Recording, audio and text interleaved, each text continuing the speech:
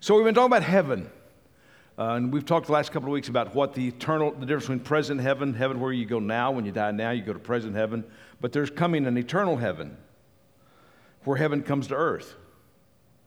So we're going to spend eternity on the new heaven and the new earth. We're not spending heaven's not out there, it's going to be a new heaven and a new earth, where the New Jerusalem comes down to earth. God brings heaven to earth, so God comes to dwell with us, which was Eden's original plan. If you read the book of Genesis, you realize that God's plan was to dwell with man on the earth.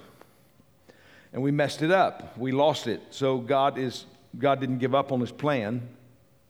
God is going to fulfill his plan. So today I want to talk about eternal heaven is God's answer to suffering. We all suffer in life. We don't always all suffer at the same time in the same ways, but we all suffer through different seasons, different difficulties, different things that happen to us. We suffer loss. If you live long enough, you're going to suffer the loss of your parents. You're going to suffer the loss of friends. You're going to suffer the loss of your spouse. You're going to suffer the loss of yourself. We're all going to die. I just want to encourage you, just remind you today. Be encouraged. So how we handle suffering, and how does suffering work? Well, heaven is God's answer to suffering. It's the reward. Heaven is better than this. How many of you believe heaven's better than this? Right? So we're going to go to someplace better than this. In Romans chapter 8, verse 18, Romans chapter 8, is one of these rich chapters of the Bible, probably one of the richest. And Paul says, I consider that our present suffering, so he's going through difficult times. Everybody in Rome, they're being persecuted greatly for their faith. He said, I consider that our present sufferings are not worth comparing with the glory that will be revealed in us. He said it's not worth the comparison.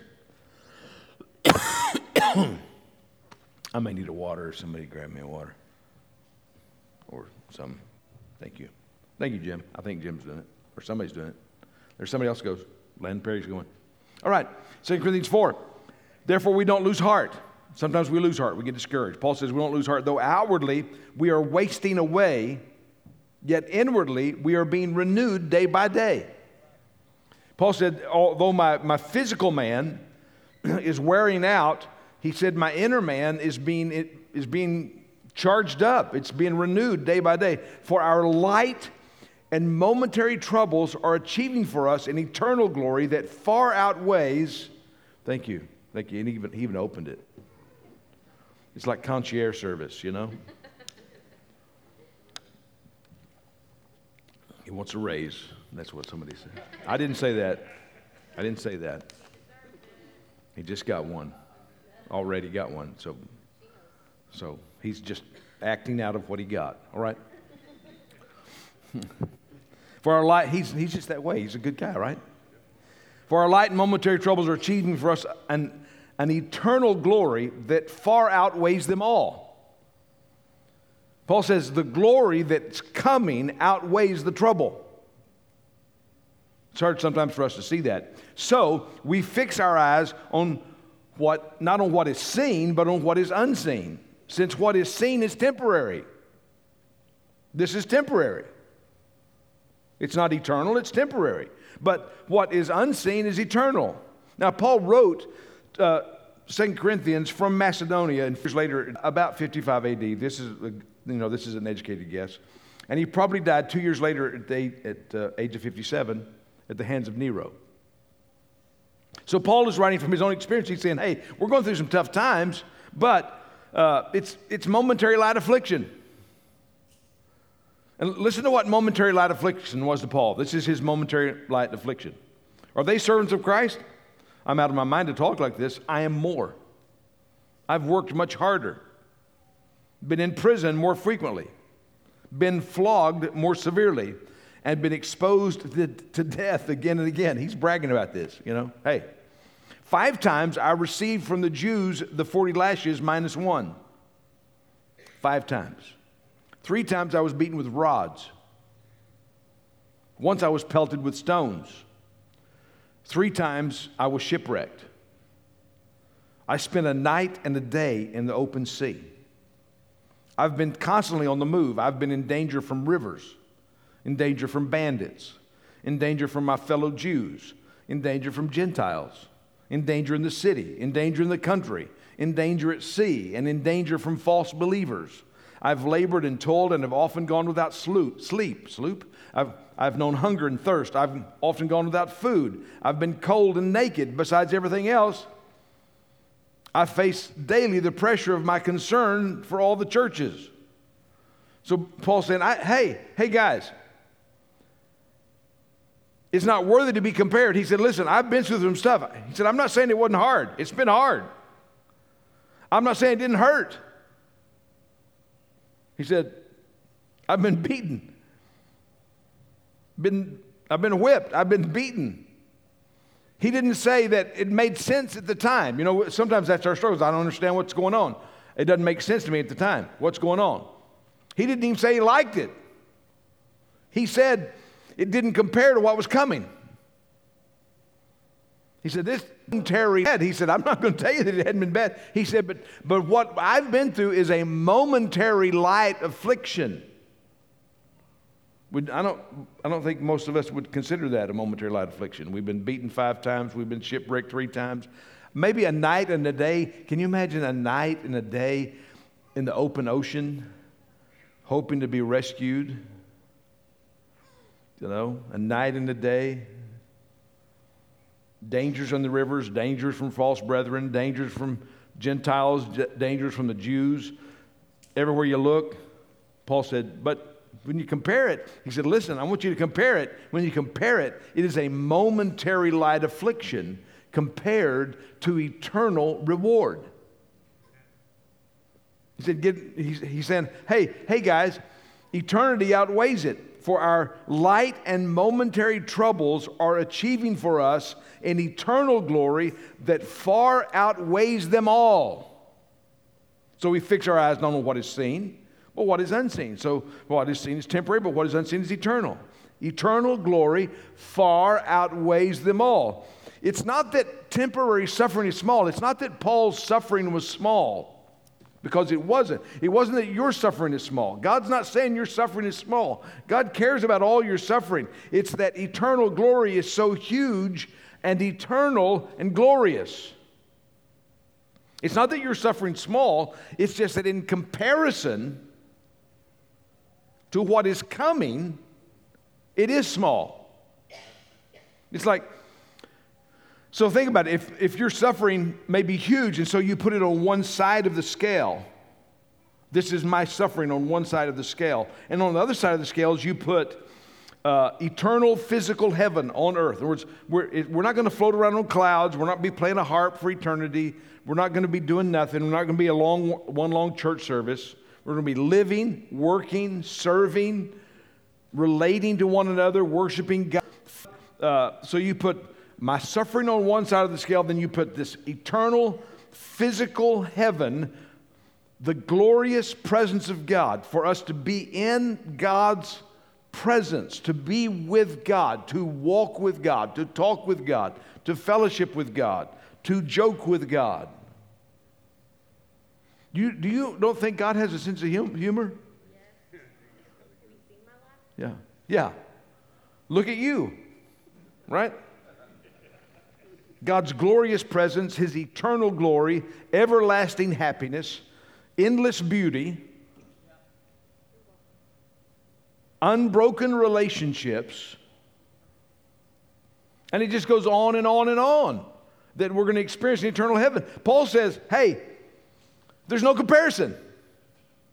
Yeah, these momentary light afflictions, it's real stuff, it really hurts, it's really pain, we really have lost. We've lost loved ones, we've lost friends, we've lost spouses, we've lost family, we've really had difficulty, but keep it in perspective, Paul says. because it's momentary, light affliction compared to the glory that is coming. There's no comparison. How long would you be in heaven? Let's think about this, until you say it was worth it. How long will you be in heaven till you say it was worth it? So you're in heaven 5 seconds, and then you say, okay, it was worth it. Wow. Well, I didn't really see it. I didn't really understand it. 5 seconds, but now I see it, so now it's worth it. Now I've got eternity of heaven. I had a short amount of trouble. I had trouble, but it's not worthy to be compared with the glory that's before us. I've seen it. Or will it be 5 minutes? What if you're a real stubborn person? It takes you five years to work through all your, you think, oh, I've been through a lot of troubles. And then you still, at the end of 5 years, or maybe you're really, really stubborn, it takes you 50 years.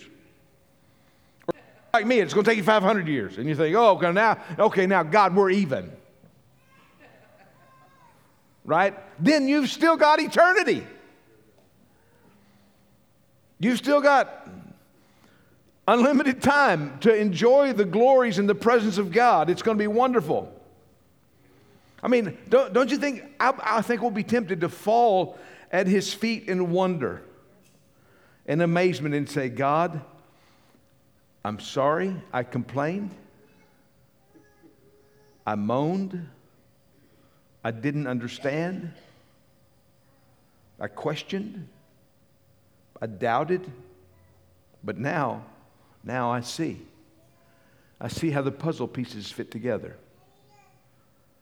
I just saw my little piece of the puzzle and I didn't understand. I didn't understand why it was so twisted and crooked and the picture didn't make sense. It was a weird color and I didn't understand what was going on. But now here I see it all. I see what you were doing. And we're going to say, God, I'm sorry that I complained. Paul says, listen guys, I want you to get this. There's no comparison. There's no comparison to the glory that is set before us. You know, often they use the example of that, that God's weaving together our life and we can only see the knotted side of the tapestry. We can't see the beautiful picture that's on the other side. We can't see what God's doing from his side. We just have this limited picture, this limited finite amount of time. I mean, our life is a vapor that appears for a time and vanishes away. Right? You get a little bit, the older you get, the better sense you get of that, right? You get older, you think, ooh, this is quick. This happened quicker than I thought it was going to happen. It's quick. Life is a vapor. So, wow. There's no comparison. Come on. God turns bad into best. God causes, I know you know this verse, it's a great verse, again in Romans chapter 8. We know that God causes all things to work together for good to those who love God, to those who are called according to his purpose. God is able to make bad things work for good. Did you know that?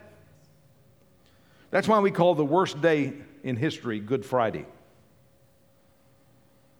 Have you thought about that? I mean, we call the worst day, when the best man who ever lived was murdered for his goodness, we call Good Friday. Because the guys, the disciples, the followers of Christ, they didn't see what God was doing. But God was doing something. They didn't understand what was going to happen on the third day. They didn't realize that that third day, that resurrection, was a picture of their coming resurrection. They didn't realize what was unfolding. They didn't see it. But God took Bad Friday and turned it into Good Friday. I think Joseph, I love the character of Joseph in the Bible. He's got some great qualities that are Christ-like. In Genesis chapter 50, verse 12, I think Joseph had a glimpse of this. He got a little glimpse of how this works. So Abraham has died. And if you know the story about Joseph, so Joseph was not Abraham. Jacob has died. Jacob has died. And Joseph, who's his son, he's protected the family, but now they're worried that he's going to get revenge on them. The brothers are worried that now that Dad's dead, that Joseph is going to get revenge because they threw him in the pit, sold him into slavery. They started this all. And so they're thinking, oh, no, well, now that Dad's gone, he's going to get even with us. So he had been asked his son to be buried in Canaan, so they took him back to Canaan. They buried Jacob as he had asked. Thus his sons did for him as he had charged them. For his sons carried him to the land of Canaan and buried him in the cave of the field of Machpelah before Mamre, which Abraham had bought along with the field for a burial site from Ephraim the Hittite. After he had buried his father, Joseph returned to Egypt, he and his brothers, all who had gone up with him to bury his father. When Joseph's brothers saw that their father was dead, they said, "What if Joseph bears a grudge against us and pays us back in full for all the wrong which we did him?" So that's a good, they know they did a horrible thing. I mean, you probably have a dysfunctional family. We all have a little bit of dysfunction in our family. My great-great-grandfather was killed by an axe, by his, all that stuff. So I've got a weird dysfunctional family that I've survived. And so you do too. And but this was like the poster child of dysfunctional families. I mean, Esau and Jacob, he grew up in a family where there was preferential treatment of one child over the other, Jacob and Esau, and the father loved Esau and the mother loved Jacob, and so he grew up in that. So then how does he deal with that? When he has sons, he has a preferred son, which causes all kinds of chaos and causes him to have all kinds of difficulties. And so his brothers, in jealousy, sell him into slavery. So he said, they've done this horrible thing to him. So what if Joseph bears a grudge against us and pays us back in full for all the wrong which we did to him? So they sent a messenger to Joseph saying, "Your father charged before he died. Thus you shall say to Joseph, 'Please forgive, I beg you, the transgression of your brothers and their sin, for they did you wrong.'" Now, did he really say that, or they just make that up? It's like, hey, let's tell him that Dad said you need to forgive us. "And now, please, forgive the transgression of the servants of the God of your father." And Joseph wept when they spoke to him. Then his brothers also came and fell down before him and said, "Behold, we're your servants." But Joseph said to them, "Do not be afraid," he's saying, "for I am in God's place." So this means either he's saying, don't be afraid because God's given me authority here, or he's saying, don't be afraid because I'm going to forgive you the way God forgives us. I'm in God's place. I have the ability to do it. I have the desire to do it. "As for you, you meant evil against me, but God meant it for good in order to bring about this present result, to preserve many people alive. So therefore, do not be afraid. I will provide for you and your little ones." So he comforted them and spoke kindly to them. Here's his chance to get revenge. Here's his chance to get even. Dad's gone. Nobody's going to know. He's got the power. He can do whatever he wants. He says, no, I've already forgiven you. He actually named his children, Ephraim and Manasseh. "The Lord has caused me to forget. The Lord has caused me to forget all my pain in all my father's household." He named his kids to help him remember that he'd forgiven his brothers. And he forgave them before they came and asked for forgiveness. He forgave them before they came. This is a great apology, finally. This is a great apology. Sometimes we're like, I'm not going to forgive them. They didn't apologize good enough. You ever do that? I've had people say, "I don't think your apology was sincere." It's like, it was. Now it's not, but for a little bit it was. But now I'm mad again. Because now I need you to apologize to me for not accepting my apology. See, and it just goes on and on.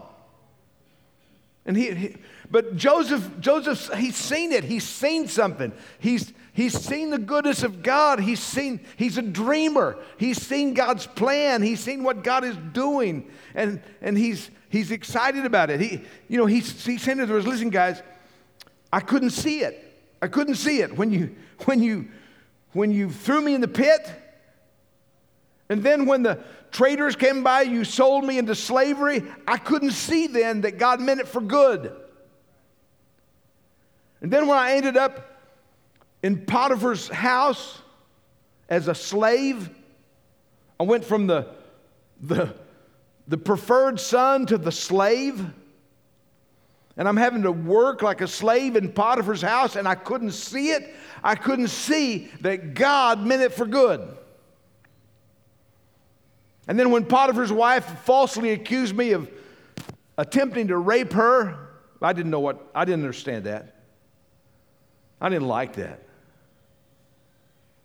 Because I've been a man of integrity, and my integrity was questioned. And I didn't like that, but I didn't see that God was working for good.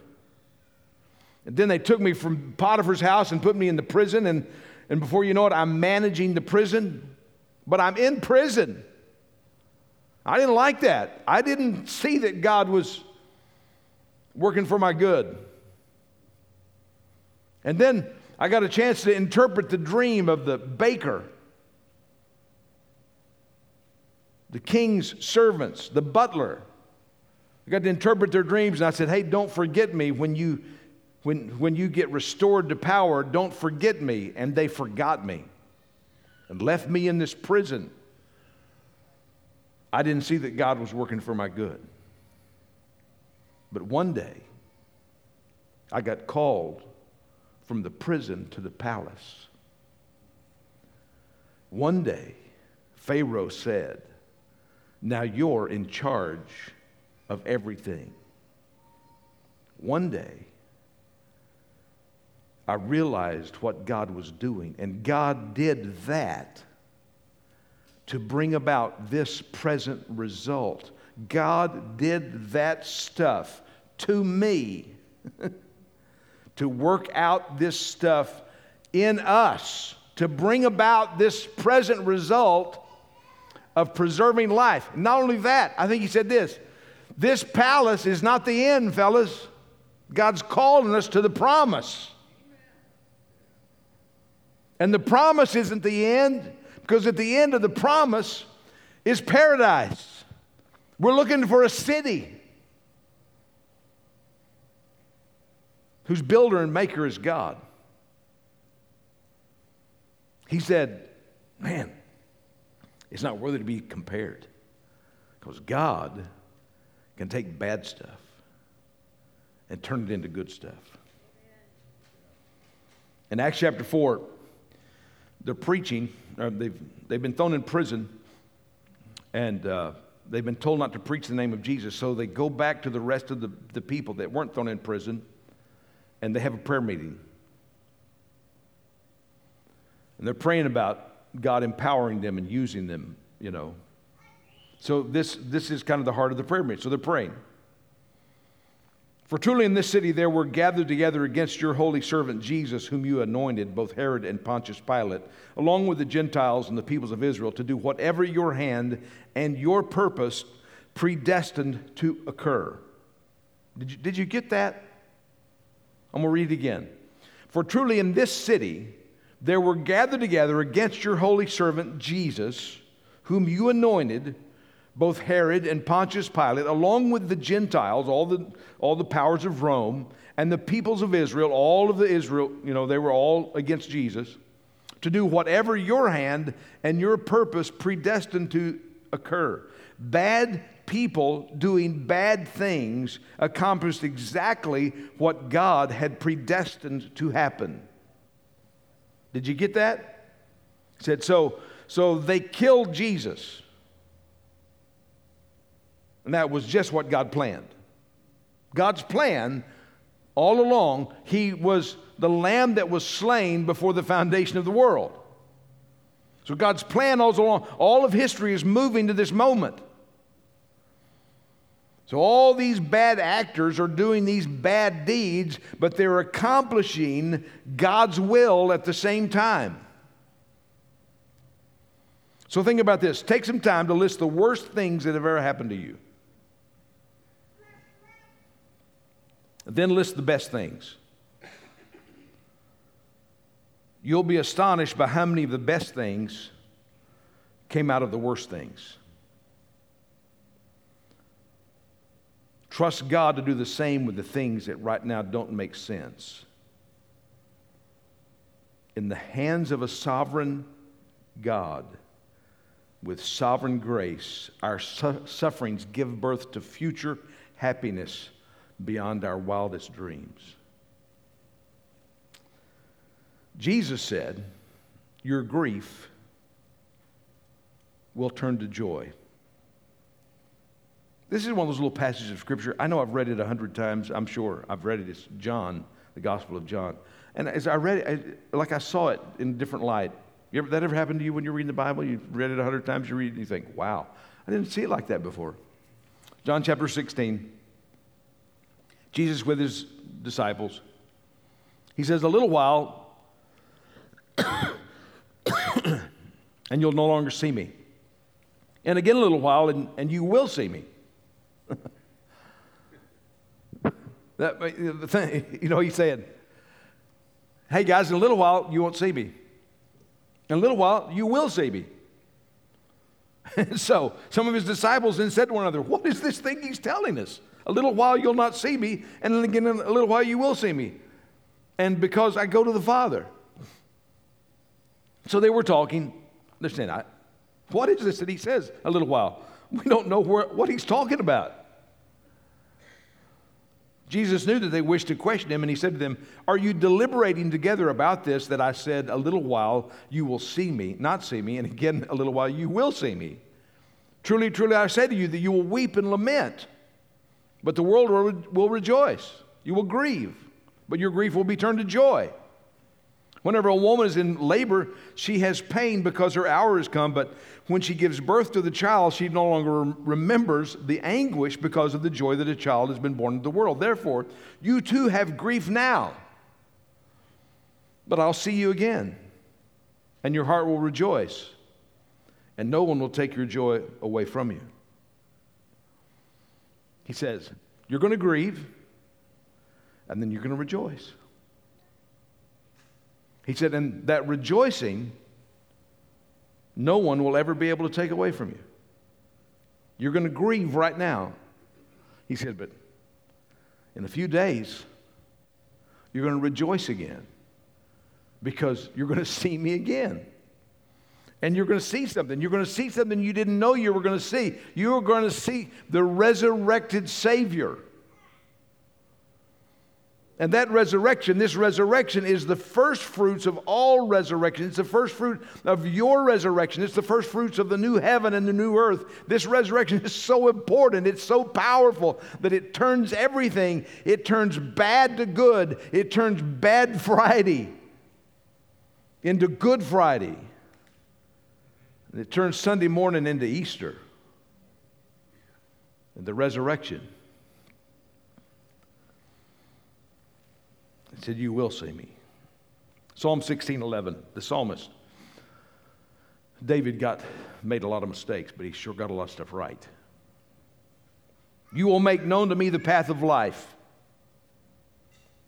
You will fill me with joy in your presence, with eternal pleasures at your right hand. It doesn't compare to what's coming. Trouble now, suffering now, grief now. It doesn't compare. It's real trouble, it's real grief, and it's real sorrow. And he doesn't diminish it. He just overwhelms it with a glorious promise of a glorious future in heaven. One of the ways we hang on in difficult days. Saints have been doing it since they were martyred in the first century. One of the ways that we hang on during difficult days is because we have the promise of an eternal heaven that nothing compares to the glory that shall be revealed in us. Not just to us, but in us. And that is what we hang on to. Amen? Let's pray. Stand up. Let's pray. Thank you, Jesus.